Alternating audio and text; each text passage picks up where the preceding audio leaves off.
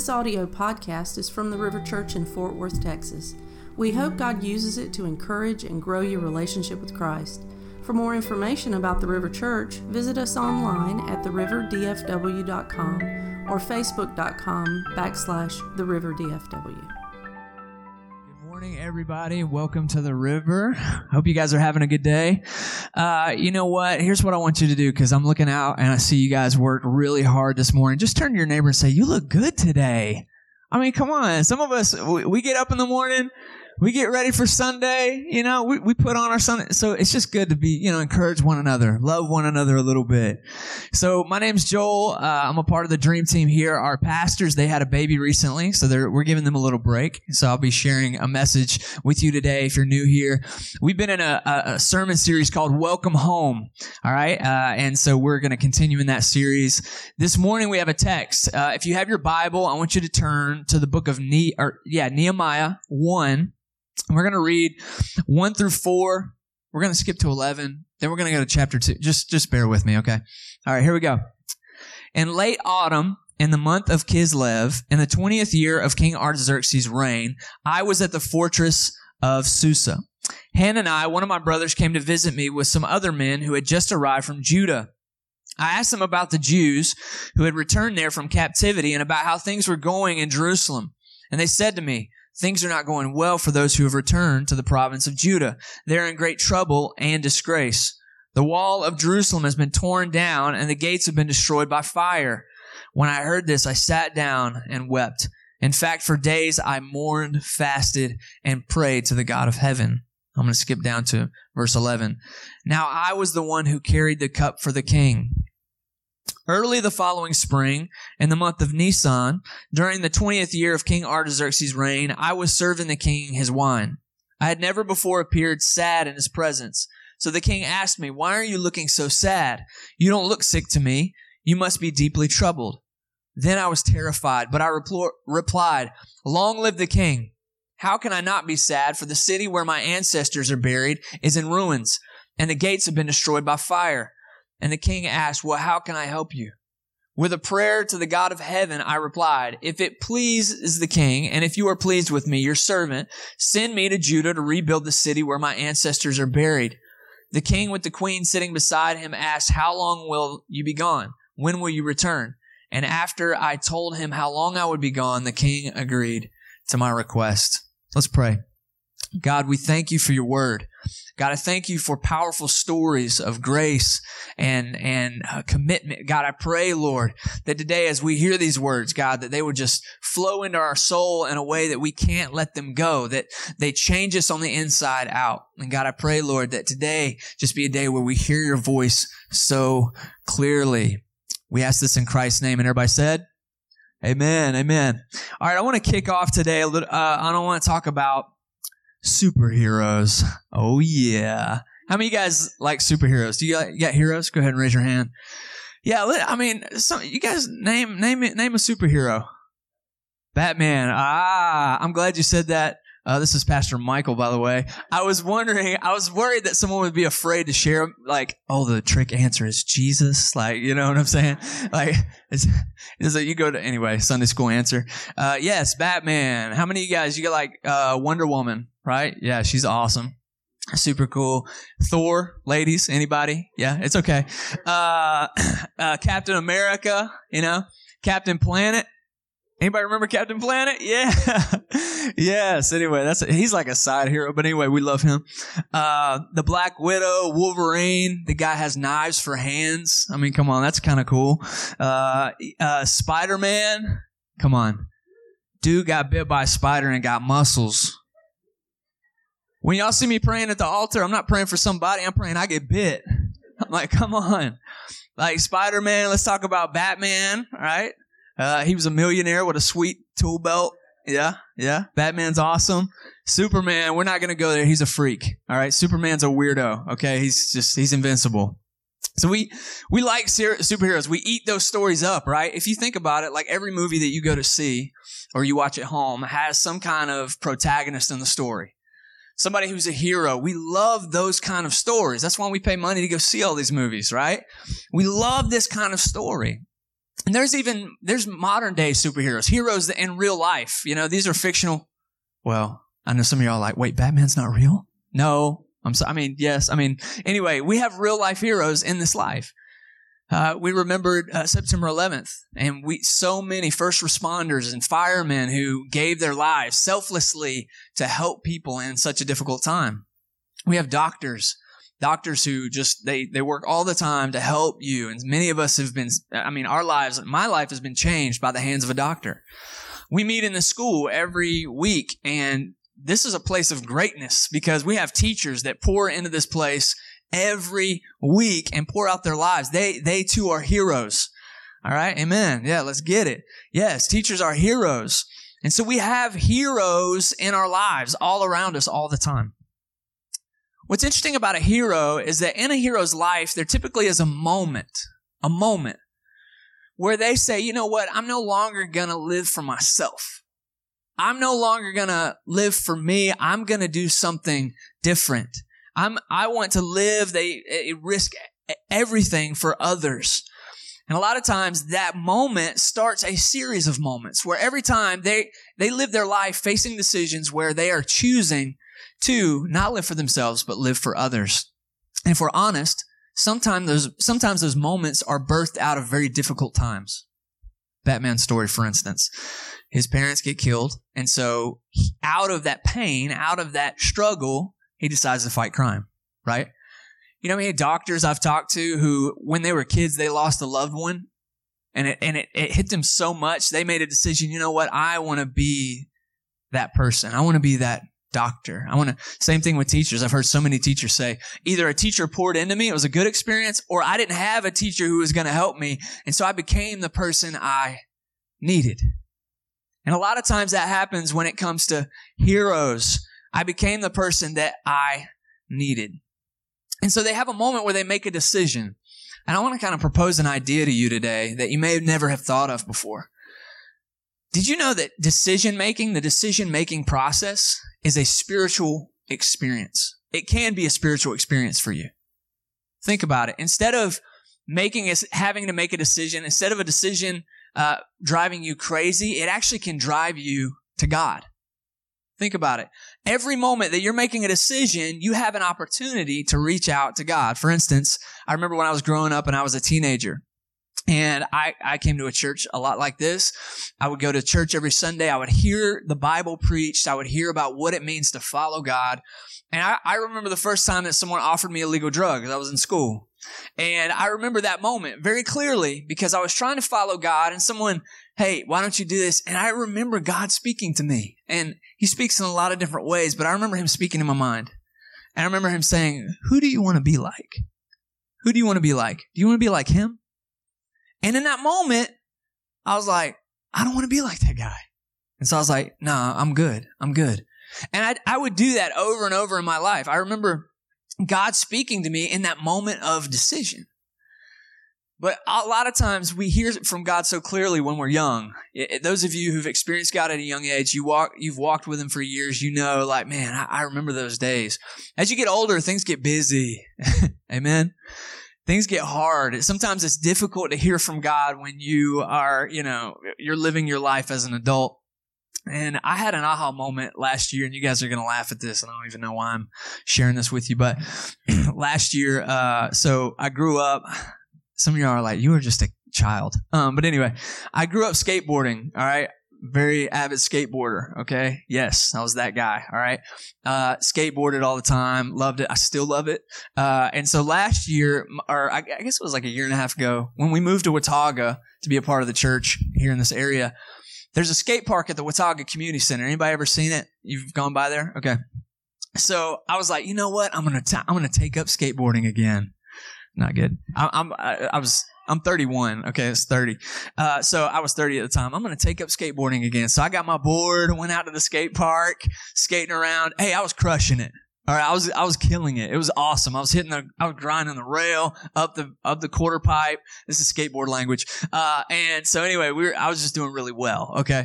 So I was like, I'm going to take it to the next level. And so I got up on the highest part, the part of the half pipe that was the highest spot. And I was like, you know what? I'm going to drop in. It's going to be good. And I dropped in and I just hit the ground flat. I was just slammed right on the ground. I tried to catch all my weight on my wrist. All right. Almost broke my wrist. Ashley at Ragsdale had to tape it up. Erasti, come on, what? And so I was like hurt. And I had an aha moment. It was like, oh my gosh, like I'm 30 years old. And a couple of days after this happened, I had a job interview. And I just realized, I was like, man, this could have really messed up my ability to get a job. This could have messed up my ability to provide for my family. I better tone it back a little bit. And I've always been kind of a thrill seeker, but I had a moment now where I'm making decisions now that are a little different, okay? And in this life, as an adult, I'm seeing those more clearly now. There are decisions that I face that you face every single day, and in that decision, you have an opportunity to experience God, to hear His voice, and to help Him help you navigate your life. So much of your Christian life ought to be yielding your ability to make decisions to God. And we don't do that all the time. We just do what we want. Remember when you were just living wild and you didn't care and you were just making decisions? You remember where your life ended up? When you were making decisions that were all about you and selfish, you woke up one day and you're like, I am in a very bad place right now. Yeah.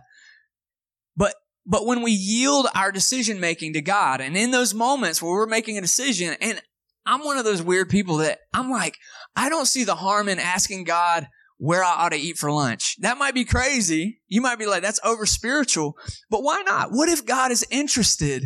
What if He cares about those small things? I don't know. I'm just saying, like, He is interested in us yielding our ability to make decisions to Him.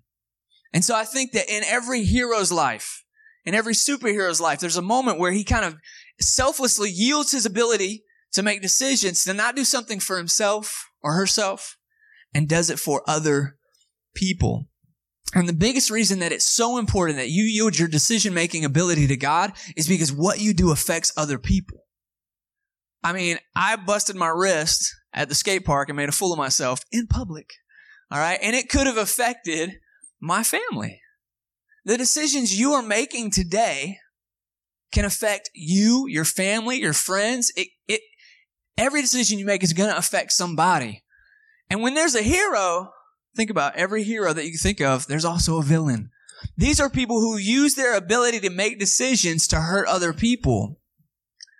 And listen, I want to challenge us today as the church. What does it look like to yield your ability to make decisions to do what's right instead of do what's wrong? Are the decisions you're making in your life right now hurting the people around you or glorifying God and allowing Him to pour out favor in your life? That's why making decisions and yielding it to God is so important. Are you guys with me? So important. And you're probably sitting here, if you're like me, you're like, yeah, those heroes, the superheroes, they're all cool and everything, but I'm just an ordinary person. I don't have an awesome tool belt. I can't shoot webs. All right. I can't dodge bullets. All right. No. Well, you're in luck. The Bible is full of ordinary people who, when they yield their ability to make decisions to God, they did extraordinary things. Nehemiah, we read this passage. Nehemiah is one of those people. He's one of those who something happened to him, and he decided he was going to act. He was going to make a decision. He was going to do something that was outside of himself. And that's what's great about when the church understands this concept and we start living outside of ourselves. We start living in the life that God wants us to live. I'm not going to try to get too heady with you, but the Bible talks about us being born with a sinful nature. And we always, you probably have heard me say this, we always talk about, one of the biggest proofs for this is when you have a baby, and that baby decides to come out and say, no, steal from you, treat you, hit you, but like all this kind of stuff. You're like, I did not teach you that. Inside of us, when we're born, there's a nature that is self-seeking. It's all about us. And it doesn't take you long to realize that. When God opens your eyes, you're like, man, I am a selfish person. That happened when I got married. I was like, oh my God, I am the worst person on the planet. I'm selfish. You have those moments in your life. Anybody? Yeah, where you wake up, you see I'm selfish. That should be evident to you to know that we are born with a sinful nature. It's all about us. It's all about what we can get. It's all about how the people around us can serve us. When we come to God and we experience the grace of God, what he does is something incredible. It's a transformation. He gives us a new nature. And what happens is that nature inside of us that is like, gimme, gimme, gimme, all of a sudden he turns it outward. So now we are about other people. We're all about other people. We've all seen people like that. People were like, man, that person is awesome. And they live in that. They live in that opportunity to say, I am about others. I'm not about myself. So let's talk about Nehemiah here for a minute. I do want to say this, like our Welcome Home series, sometimes when you step out on faith and you decide, I'm going to be someone who serves and loves other people, you find your home there. I was at a baby shower yesterday, and Pam Neighbors was there, and she was hanging out in the kitchen, just chilling. And I was like, hey, what you doing? Why are you hiding in the kitchen? Where she's like, I feel at home here serving people. And I was like, okay, dang, that's awesome. You know, sometimes when you start serving people and loving people, you'll find a home there. You'll find this is what I was meant to do. This is where I was meant to be. If you ask me, one of my greatest joys in life is to be here on a Sunday morning and help our team set up, to help the dream team set up. I love being here. I love getting here early, getting the team here. Everybody's pumped up. We're having a good time. I love that. I feel at home when I'm giving myself away. And I pray that that experience happens for you in some capacity. And I hope that today is that eye-opening aha moment. So look at Nehemiah. We just read this passage, okay? And the thing about Nehemiah, he was a prisoner of war, all right, that we call him the rebuilder of the broken. What happened to Nehemiah was Artaxerxes came in and took over Jerusalem and took everybody as slaves. Nehemiah was one of those people.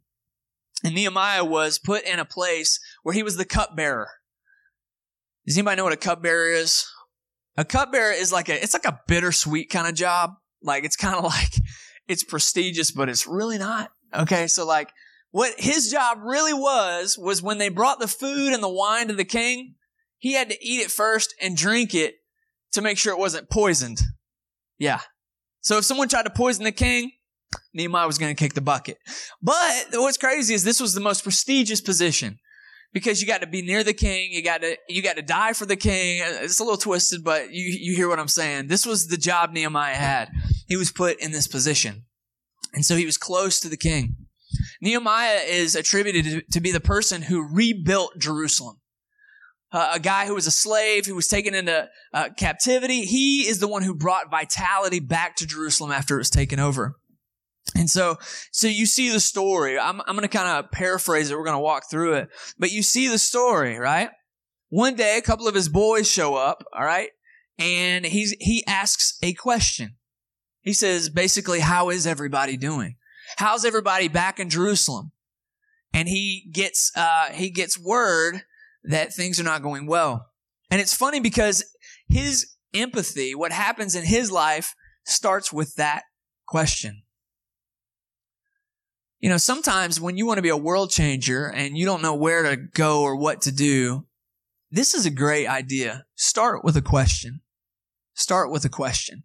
Show that you're interested in someone else. There's a guy that I work with. He's real quiet, keeps to himself.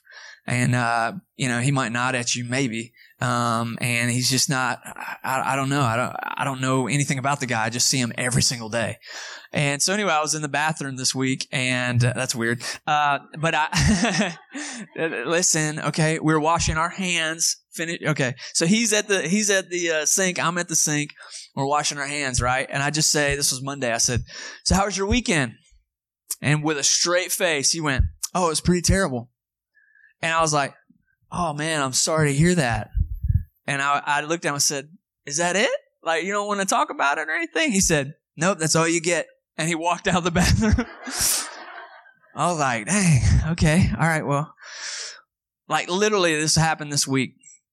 A couple days later, I'm at my cubicle and I have my headphones on, my little headset, and I'm just jamming to music and I'm just enjoying myself. Well, when my headphones are in, I don't hear anybody. I don't know what's going on around me.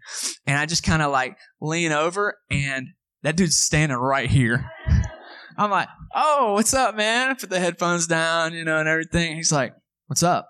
And I'm like, hey, and I have a bunch of people that who sit around me, and they know this guy is somebody who doesn't really talk a lot. And so he's just standing there, and I was like, what's up, man? He's like, this is where you sit? I was like, yeah, this is my space here.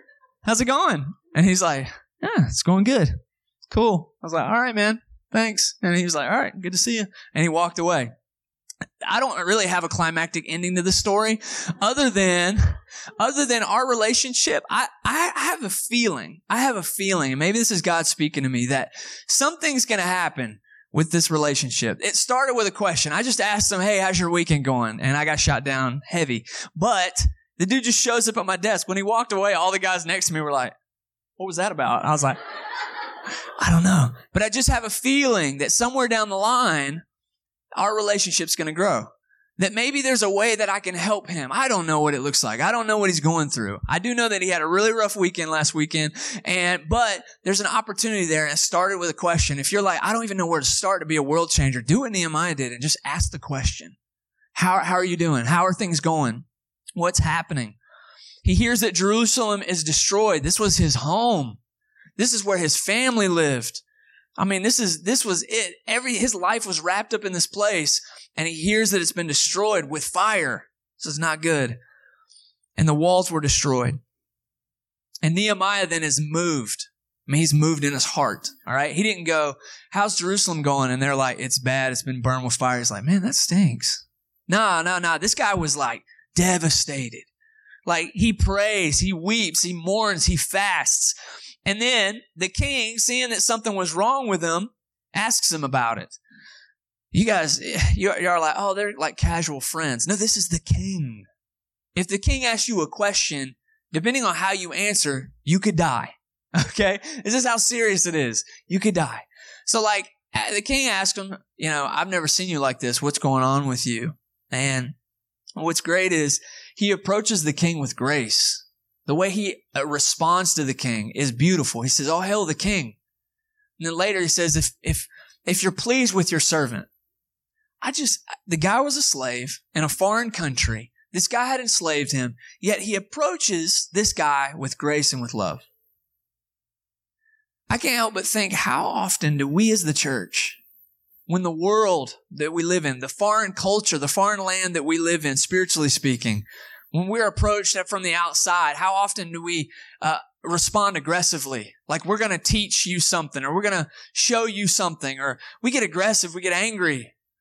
What if we approach the world that we live in with love and grace? Regardless of how they treat us, we love them.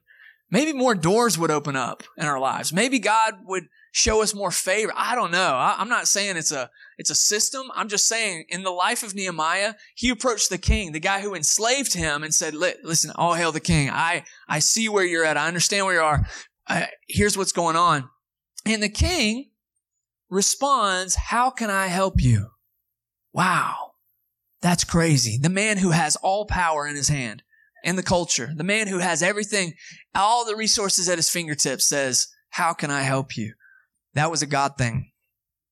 And he presents a plan to the king, and they grant him the ability to go home. Nehemiah was going home. I want to ask you this morning, what does your home look like? What does your home look like? I'm not talking about the shiplap. I'm not talking about the chip paint outside the house, your gutter's falling off. I'm not talking, what does your home look like? You guys are like, I know, we really got to do some renovations. No, I mean, what does your home look like?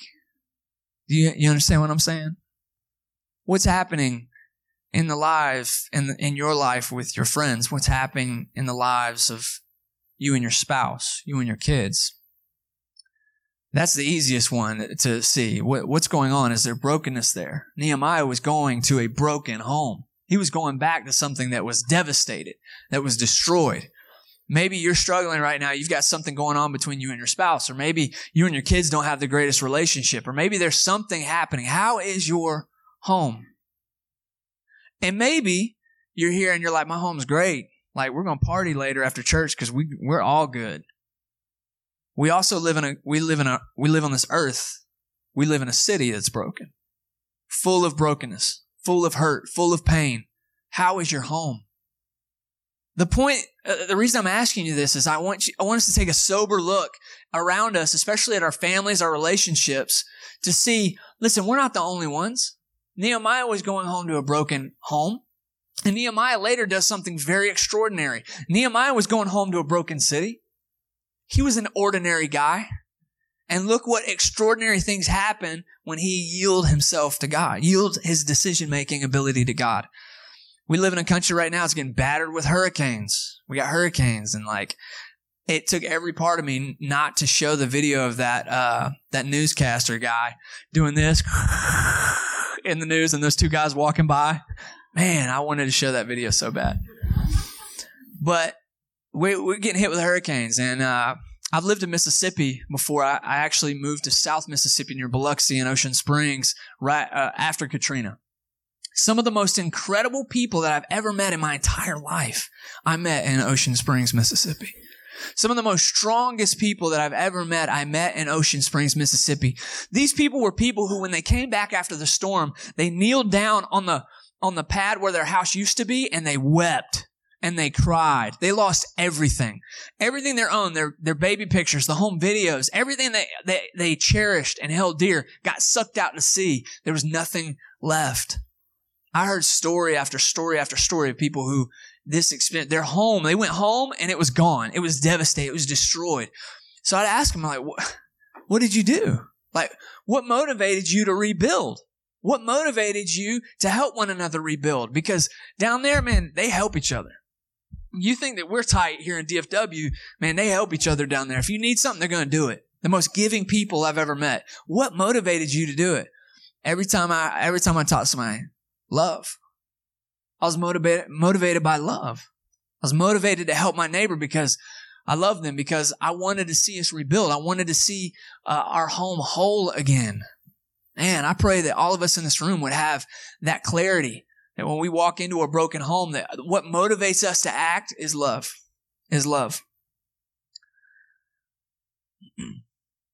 Nehemiah, you and I are going home.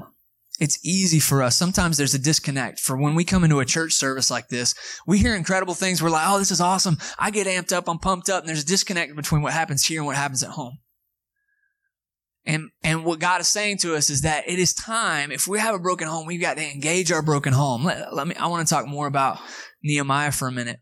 How do we become a world changer? How do I become someone who rebuilds the broken, who is a rebuilder of the broken? Someone like Nehemiah, a hero, a legend. How do I become that? What's interesting is in Nehemiah's response in this text, he gives us the perfect playbook. Perfect playbook. I love it. Let's just take a look at the text again. All right. The first thing that he does, he says this, look in the text, says, I asked them about the Jews who had returned there from captivity and about how things were going in Jerusalem. And they said to me, he identifies a need. He says, oh my gosh, it's devastated. It's broken. What are the needs around you? What are the needs in your family? What are the needs right now? If you're like, man, I need my relationship with my spouse to be mended. What are the needs in your city? We've got refugees pouring into Watauga. We got to help them. We've got a school that we're connected to, and there are kids in here who have broken homes. We need to love them. You have to identify a need, and Nehemiah identifies a need. How do you know that God is leading you to do something? I feel like I'm asking a lot of questions. How do you know God is leading you to do something when you're moved? When you're moved by something? When you're shaken to the core? When you're filled with compassion? Typically, that's the best indicator. What moves you? Have you ever we have a girl here at the church. Her name is Natalie Powell, and she graduated with a degree in speech pathology. And, if you talk to her and you talk to her about Africa, oh, this girl is moved. She believes and knows that God has given her this opportunity to love people and to give a voice to the voiceless, and she's moved by that. You're probably going to have a long conversation with her because she loves it. Have you ever talked to our pastor Mike about church planning, about building a community of believers?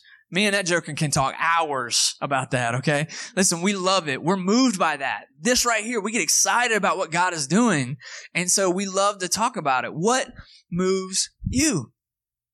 We have this girl who came to speak at my community group. Her name's Eureka, and she manages a shelter for kids and kids who've been displaced at the border. And when she started talking to us, she's just weeping. She's talking about the lives of these kids and how she wants to help them and how she knows that God put her there for a reason. Man, when you talk to someone who's moved by something so much that they act, I'm going to tell you, it changes you. What moves you? What moves you? What gets you excited? Maybe you get excited every morning to go to work and you're pumped up and you're excited. Maybe that's where God is calling you and leading you to make a difference. I don't know what it is for you, but what moves you? What moves you? We've got so many people that serve on the Dream Team and kids ministry who that is their passion. They love to serve the kids at this church. And that is what they're thinking about it through the week. They love and want to do the best to tell and teach your kids about Jesus. Man, just talk to them. What moves you? What moved you? Nehemiah is moved. The second thing that Nehemiah does is he weeps, he mourns, he fasts, and he prays. It says, when I heard this, I sat down and I wept. In fact, for days I mourned, fasted, and prayed to the God in heaven. What Nehemiah did is he identified the need and then he took it to God. Why did he take it to God? He took it to God because you don't actually have the power to do it. Nehemiah didn't know. The dude was going to go home and rebuild Jerusalem. Like if you told me today, like your whole city is destroyed and it's bad. And I was like, I need to go home and do it. There's no way I'm going to do it. There's no way in my head, reasonably, I'm going, I can do this. Nehemiah knew that he had to take that need to God in prayer. He mourned, he fasted, he prayed. What is it? If you've identified a need that moves you, your next step then is to take it to God and say, God, I know I can't do this without you. I know I can't make a difference without you. There's no way in this life that you're going to be able to do those extraordinary things that God is calling you to do if you don't have Him, if He is not the source of life for you, if He is not your motivation.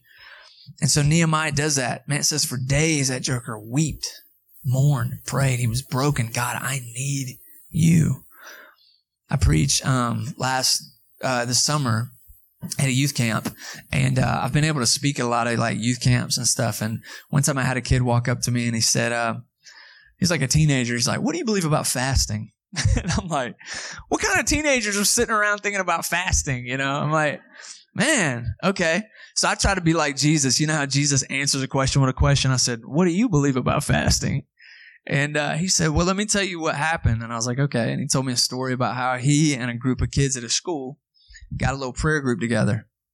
And they found a room that a teacher allowed them to pray in. And they actually fasted one lunch a week. And they took that time and they went into this room and they prayed. And they had a list. The guy had the list with him. Like he pulled the list out and he showed me a list. I'm talking, it was like multiple pages. Lists of things God had answered in their group when they fasted and prayed. I was like, man, I wish when I was a teenager, I was in the prayer closet fasting and praying like this guy. I'm talking this guy, these kids were killing it. You know, for those of you who are in here who are young and maybe you're in your teenage years, listen, you're never too young. You're never too young. And I was blown away about how these kids understood fasting to the degree that they were willing to sacrifice their lunchtime and pray. Maybe you've identified a need. Maybe there's something you're passionate about. Now it's time to take it to God because you can't do it on your own. Mourn, fast, weep, and pray. The next thing that Nehemiah does, and I'm going to fast forward in the text because we didn't read it in the text. But if you read ahead, he gets people together. This guy goes home. He has a very detailed plan, but he gets all these people together. He actually, if you look in the scripture, he goes back to Jerusalem and he gets families. He says, all right, this family, you're going to rebuild this part of the wall. This family, build this. This family, build this. He got a ton of people together. A ton of people together. Listen, whatever you're passionate about, whatever you're driven by, you can't do it alone. You can't do it alone. You've got to work together. In order to accomplish something extraordinary with other people, you have to work together. That's what this is about. That's what this is about. Last year, we did what we call our 10 for 1 event. Have you guys heard of it? Man, it was awesome. It was awesome. What it is, this is what it is.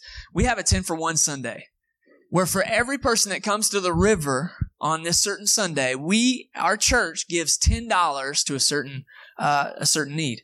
So last year we got connected with the school. We talked to the counselor and we said, what do you need? And she was like, you know what? We have some world changers here at the school, our teachers. And we need our teacher lounge renovated. They pour out into the lives of kids every day. We want to pour into them, give them a place where they can rest, relax. Come on, somebody.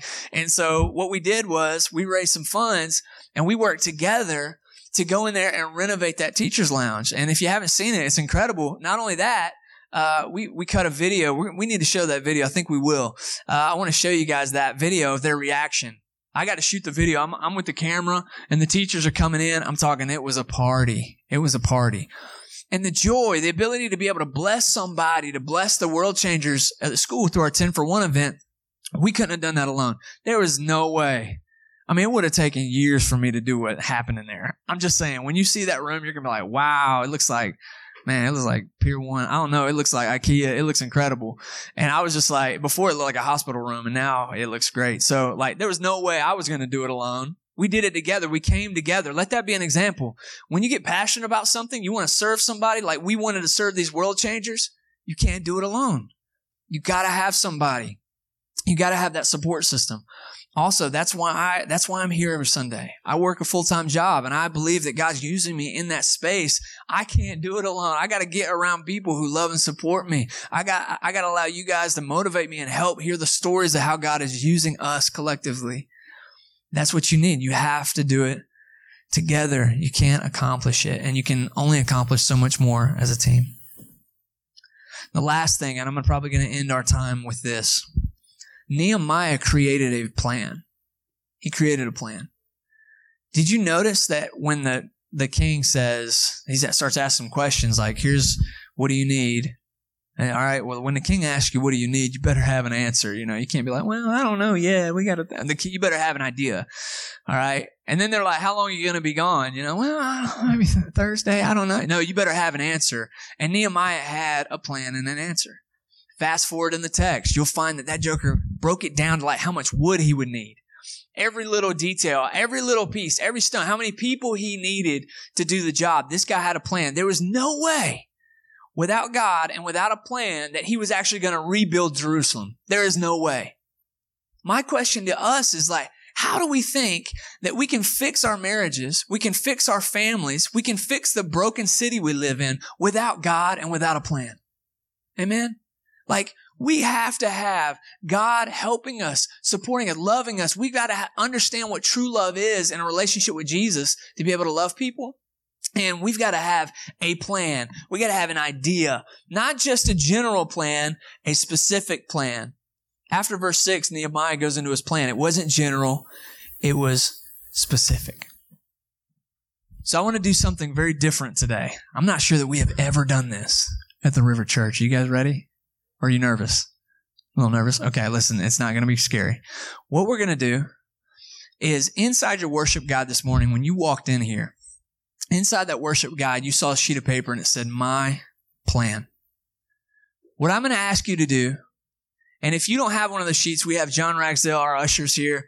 They're going to offer you a sheet. If you don't have one, you can just raise your hand. If you don't have a pen, go ahead and raise your hand. We want to get you one of those. What you're going to do this morning is you're going to actually write on that sheet of paper 5 things.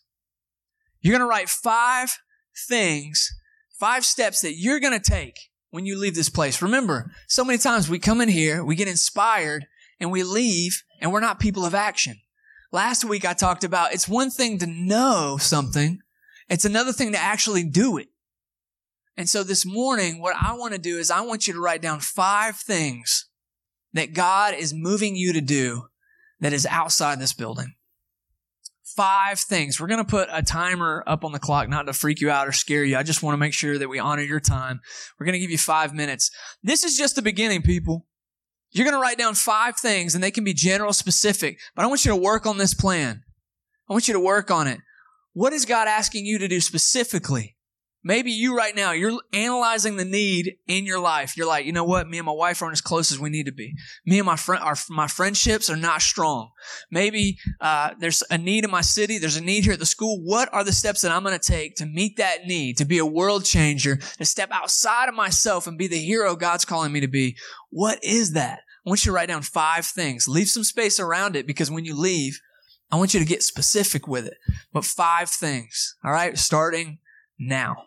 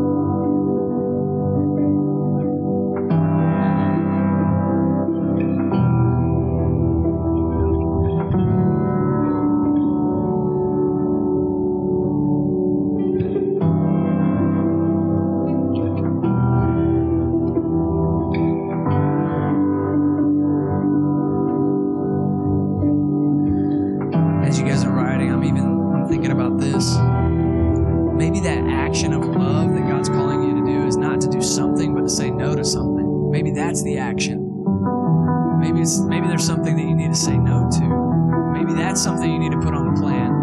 Maybe God's saying, you know what, this is toxic. I need to back away from this.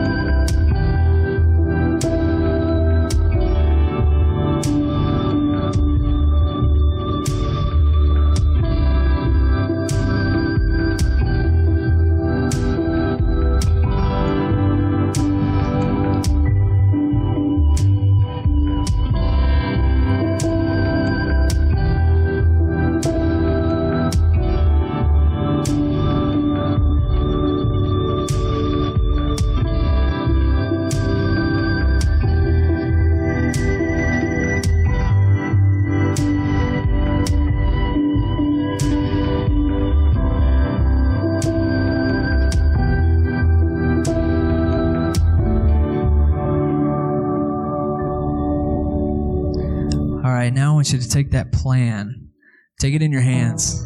Just take it in your hands. What I want to do is I want to pray. I want you to pray for this plan. Remember, the only way that you're going to be able to change the world that you live in and be a rebuilder of the broken, and the only way that this plan is going to be successful is if you truly, truly give it to God, that you allow Him to help you accomplish it. So I want to pray because I really believe that some of the things that you wrote down, and again, I don't know what it is. I don't know how general, I don't know how specific, but I do know that if you wrote it down, chances are God is speaking to you about that specific thing. And so today, I'm praying that from this day forward, that you start making steps, selfless steps, to love someone, to repair the broken relationships, to be an agent of change in your city. Whatever it is, whatever's on this plan, I want you to keep it. I want you to keep it in your Bible. I want you to keep it with you. I want you to check back with it and see how you're doing. How am I actually living out what I feel like God's calling me to do? This is yours. But what I want to do is I want you to pray over that, and I want to pray over you guys as well. I want to pray over these plans, that from this moment our church will be like Nehemiah, the rebuilder of the broken. So let's pray.